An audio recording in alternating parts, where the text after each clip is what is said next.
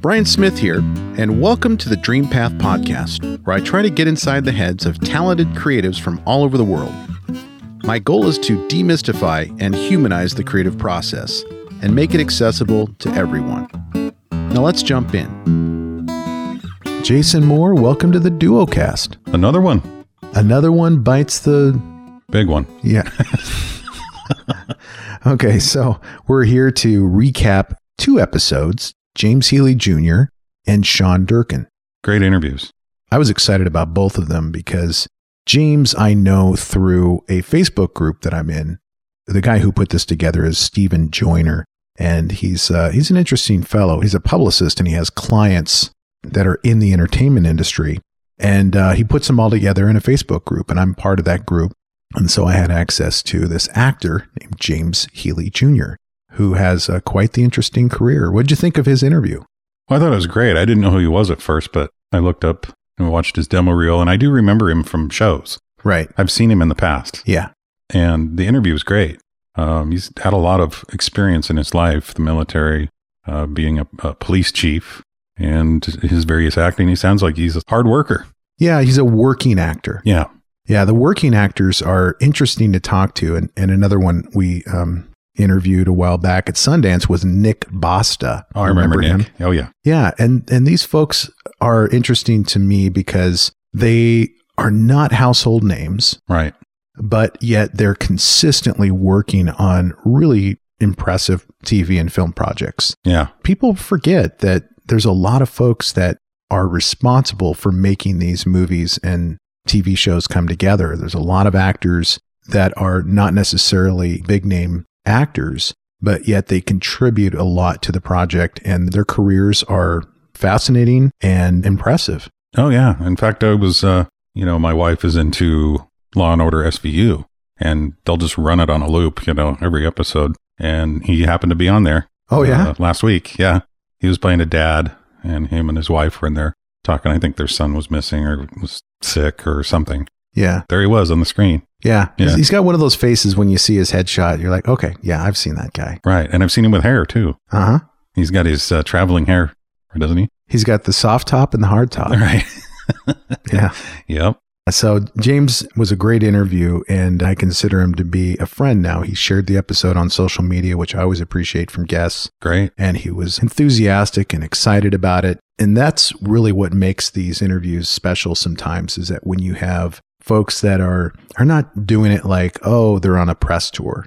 Right. It's an obligation. Sure. It's like, oh, another one of these. And you feel like you're kind of putting them out. With James, I felt like we were really connecting. And I hope to follow his career for the next decade, probably. Right. And I appreciate him doing his own separate audio as well.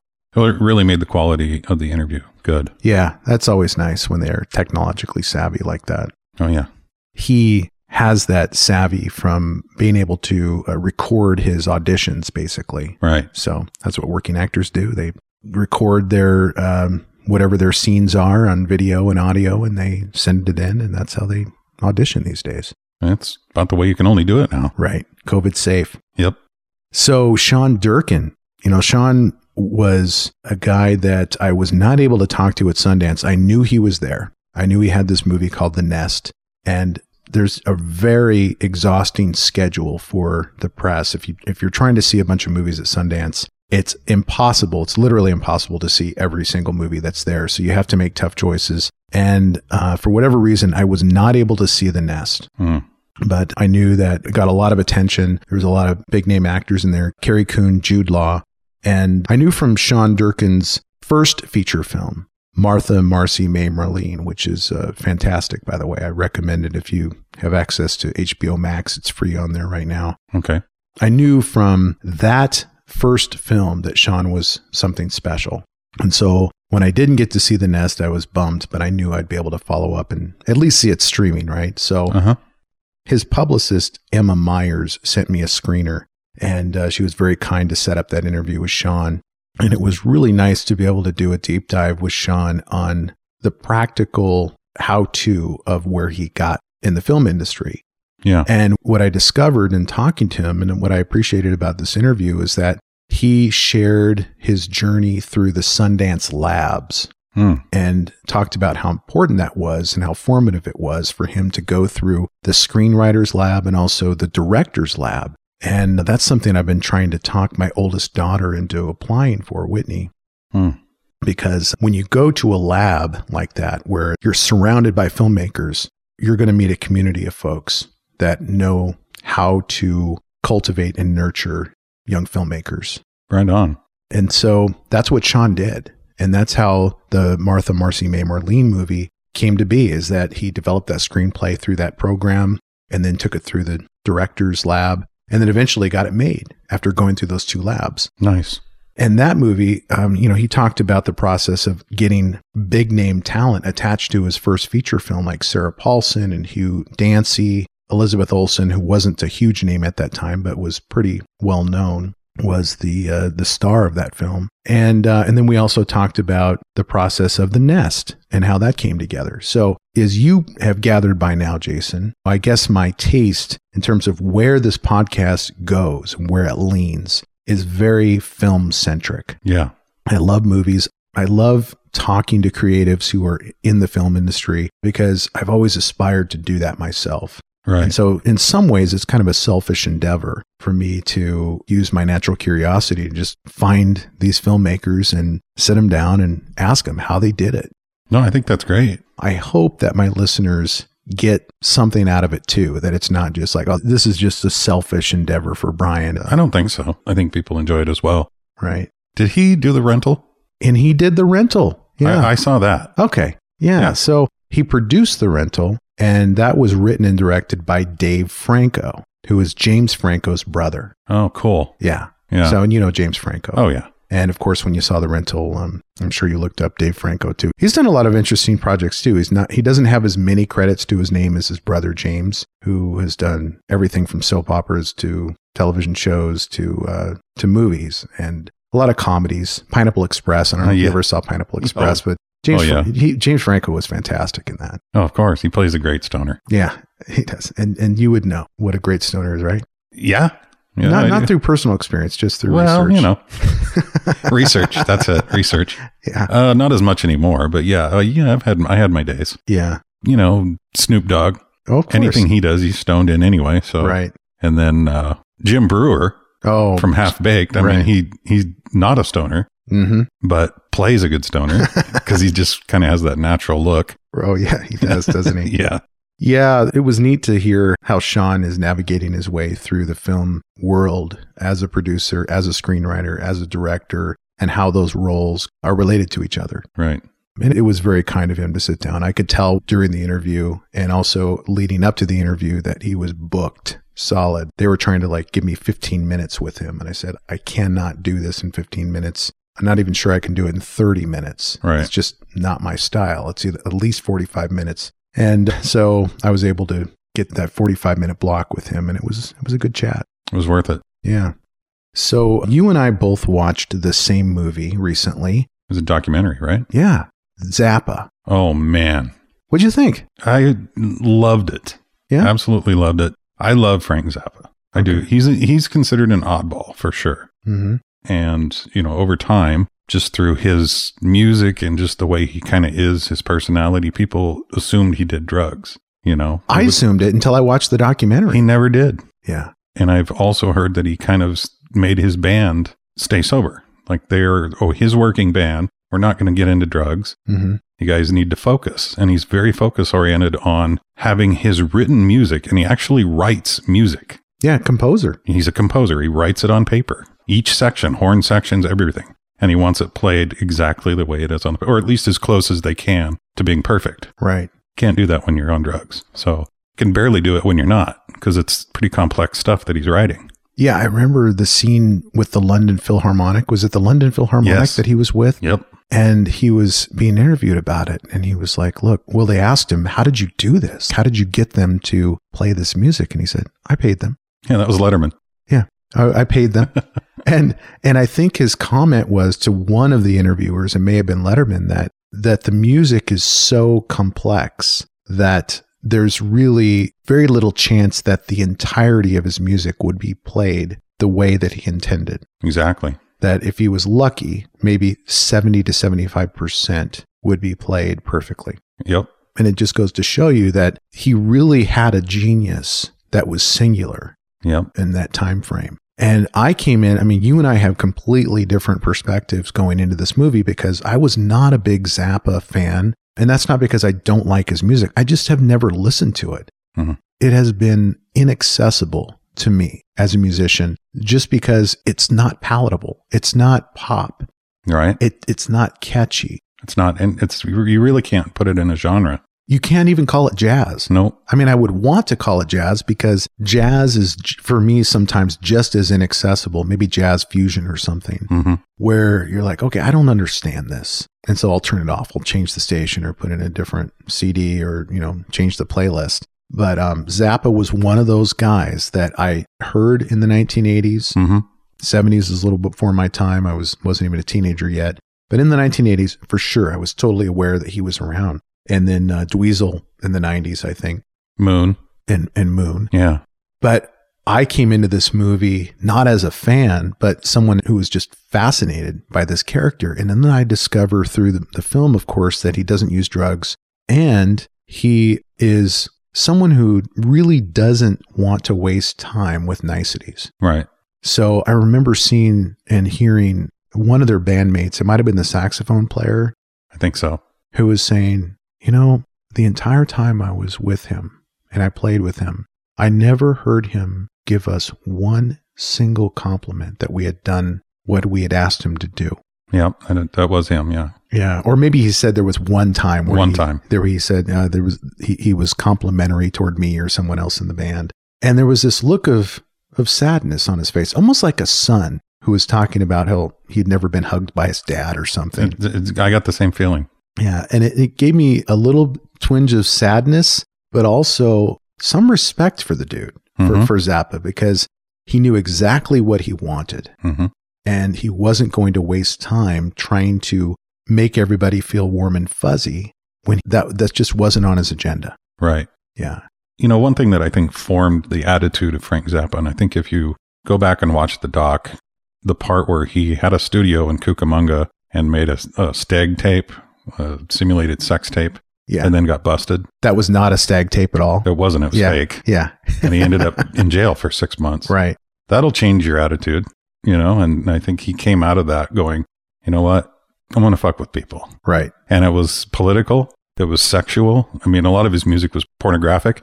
You just got to go back and listen to some of it and you'll hear it. It's just completely like in your face. Mm-hmm. For the time, it was completely like kind of taboo, the 70s and 80s, to just directly talk about sex or directly talk about, slamming Republicans in politics. And right. He was the only guy kind of that was really doing that. He was very provocative. Yeah. And I think he was also provocative in the record industry too, critical of record industry executives and companies and putting himself out there when he didn't really have to, because he didn't have a lot of skin in the game when it came to music rights and things like that. Right. He owned his publishing and all of his, music collection, which is vast. I mean, the vault that he has is just amazing. It's crazy. But another thing that impressed me about Zappa was the community of folks that had a lot of respect for him, like John Lennon and Yoko Ono. Yeah. Who came on stage with him and were performing this bizarre music that you could tell really only Zappa and Lennon and Ono were kind of dialed into. And everybody else is like there for the ride. Right. Going, what is going on here? Yeah. But it was fun to see that because there's a connection being made between geniuses and the audience is in on it a little bit, but in a way, they're kind of like on the outside looking in, seeing these relationships happen on stage. Mick Jagger just popping in to want to hang out at Zappa's house. Yeah. Like that says a lot about this guy. He wasn't a platinum artist. No. Wasn't even a gold artist. No. I don't think. No, maybe later. Yeah, I think he had one song or something that was a hit song. Valley Girl. Valley Girl. Yeah, it went to number 8. When I heard it on the documentary, I was like, this is a hit? It was. It's hard to comprehend because it's not really that catchy or poppy. No, but it's funny. You hear it is funny. Moon doing her, oh my God, doing the Valley Girl thing. Yeah. And I heard an interview with Dweezil Zappa. He was interviewed on Mark Maron's WTF podcast. And it's always interesting to hear the perspective of children and how they, like David Bowie's son was interviewed. I forget his name. And that probably says a lot about living in the shadow of someone huge like David Bowie or Frank Zappa. But he's a movie director, the son of David Bowie. But anyway, you talk to or you listen to interviews with kids of famous people, and living in the shadow of famous people is tough because, number one, if you're famous, you're very likely not parent of the year. No. There's a reason that you're famous with your fans, and it's not because you're staying at home with the kids. And it's usually because you're on tour and you're writing music and you're paying attention to something that's inherently pretty selfish, which is being a star, being a creator and creating music. And so when you hear interviews with Dweezil or with David Bowie's son, you get this real uneasy feeling like you can't even talk about their parents because they don't want to be identified as Frank's son. Well, I think Dweezil's okay with it. He's embraced his dad's persona and his being. Well, definitely his music. For sure. I mean, I've heard his music and it's remarkably, I wouldn't call it derivative at all because he's a unique guy and I've listened to a lot more Dweezil than I have Frank. But he's definitely inspired by his dad's genius. Well, his tour that he did, the Zappa Plays Zappa, was him just playing his dad's music. Right. So it's like, and he plays it impeccably. Mm-hmm. He's so skilled, that guy. He's got a lot of talent. Probably the only guy in the world that can play it impeccably. Probably. Yeah. Yeah, I would bet. Yeah, I was really sad to watch that last performance in Czechoslovakia. It was great. He's up on stage. He's got his cigarette stuck in the guitar strings of was it a Strat or something that he had? And so much confidence and such an icon. And he goes to commemorate the liberation of this country from Russia and does this performance. And then you see in the captions that it was his last performance. And I think he knew at that time that would probably be his last performance. Yep. But to leave this earth at such a young age is sad. But at the same time, you look at his catalog and everything that he's created. He had like 96 albums or something like that. Over 100. Over 100? 63 while he was alive, and then another 50 some after he passed. Yeah, and I think they could probably make another 100. Probably. Out of the music that he's already recorded. Yep. So I know we've talked a lot about Zappa, but that's because you and I both really love this film. Just one thing real quick. My first taste of Zappa wasn't until about 1987. I was 17. I was working at a pizza place, and I was had a little tape machine back there playing some Van Halen or some shit back there. And my manager, Andy, at the time comes up, ejects the tape, pulls it out and goes, let's listen to some real music. And he throws in Joe's Garage by Frank Zappa. And I'd never heard anything like it in my life. And I was hooked. I was just like, this is so weird. Let's listen to some real music. And so silly. Yeah. That's funny. Well, we should give a shout out to the writer-director, Alex Winter. He really did a nice job. Sure did. Putting that together. Oh, and yeah. I didn't even realize he was a filmmaker. I didn't either. Yeah. As soon as I heard that he had directed this film, I started following him on Twitter, and I'm going to look for great things to come out of his career because he clearly knows how to tell a story. Oh, yeah. It's good. So, did you see my recent post on Facebook about Bob Dylan? Something about him selling his catalog? Yeah, $300 million. Damn.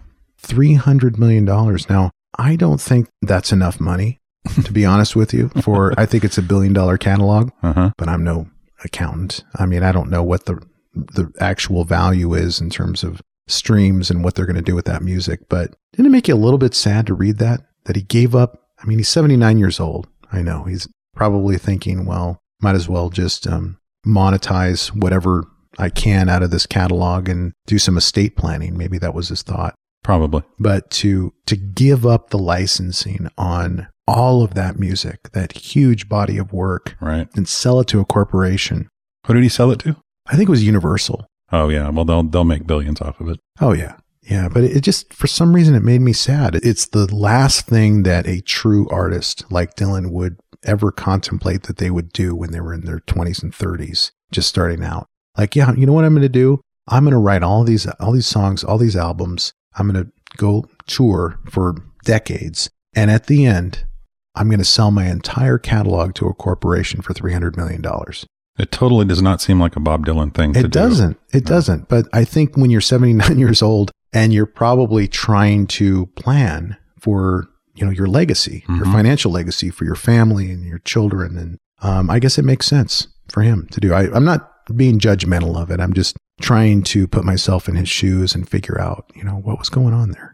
He was such an anti-establishment guy back in the day. And it just seems kind of weird, that he would sell it all. Yeah. I guess when you're 79 though, like what are you going to do? I mean, well, he's not touring. No, can't tour anymore. No, not for a while. Maybe he's sick. We don't know. Well, Bob Dylan, what a legend. A true legend for sure. He comes up a lot in our Duocasts. He does. He's again, one of those unique artists that kind of stays with us. I wonder if he ever played with Zappa. I wouldn't imagine so. I can't imagine Frank Zappa getting along with Bob Dylan. Well, they definitely had their very distinct, strong opinions about the way things should be. They probably had some of the same political views. Oh, yeah. But personality-wise, I think they would have, I don't know. Clashed? Yeah, a little bit. Yeah. Well, they both ran the show, right? Exactly. They both controlled everything that was happening musically on stage and creatively. Yep. So, Jason, what do we have coming up next? We have the Christmas edition of the Dream Path podcast coming out on the 23rd. Next week, Don McLean. Oh, my gosh. We've been waiting so long to put this out. I know, and it's such a great interview. I've been sitting on it, just wondering, when are we going to publish this thing? Yep, 23rd. So what do you think of it? It's awesome. Yeah. It's Don McLean. Just from what I remember, because I've listened to it a couple of times, you didn't really talk a whole lot about his music. I mean, you guys do talk about kind of his journey, but it was more focused on just kind of regular other stuff and politics, and it was a nice, just kind of casual talk. I had to make a decision going into that because American Pie and Vincent are two songs that he's probably talked about more than any other songs in his catalog. And I've looked at a lot of interviews with him, went on YouTube, and of course, like I do with all my guests, I do a deep dive before I talk to him. And I had to make a decision. What am I going to say about American Pie? Or how much am I going to ask about American Pie? Because what hasn't been said about that song? Oh, yeah. And you can just Google it, Don McLean American Pie interview, and probably see, 100 clips of him talking about that song. So what I wanted to do for this episode is give listeners something new, something they haven't heard of before. Yeah, and you nailed it. Well, thank you. Yeah, I'm looking forward to hearing the finished product. I have not heard anything since I recorded it, so I'm just going off of memory. And it was a phone interview, which is your first phone interview, and it ended up sounding great. Yeah, we have a nice setup through our Rodecaster to be able to do that. Perfect. I was surprised at how great the quality was. Better than Zoom, I think. I think so too. It was nice quality. We have another end of year special coming up as well called the Duocast 2020 Recap, right? Yep. We are going to recap some of the highlights from 2020 and go through and listen to some clips from some of our favorite guests and try to figure out what we've learned in this year, other than it's probably the worst year on record for humanity. Oh, man, for sure. But for the podcast, not a bad year. Not at all. You did really well. It started off great, and it's rocking now. Started off with Sundance. Yeah. Then we sink into a global pandemic. Right. And we're still there. Right. But I think there's hope in the future. Oh, I guarantee, yeah. We're going to get through this. 2021 is looking bright. I think so. So I am really looking forward to our Duocast chat together. We haven't recorded that yet, but I think we're going to have a lot of fun doing that. It'll probably be a longer Duocast than maybe 45 minutes to an hour. And we'll be talking about all of our favorite guests and also recapping the Don McLean episode. Yeah, that's going to be a good one. Right on, brother. Well, I appreciate it, Brian. Thank you for inviting me over. I appreciate you. Talk to you later. Hey, thank you for listening, and I hope you enjoyed today's episode. If so, I have a favor to ask. Can you go to wherever you listen to podcasts and leave me a review? Your feedback is what keeps this podcast going. You can also check us out on Instagram, Twitter, and Facebook with the handle @DreamPathPod. And as always, go find your dream path.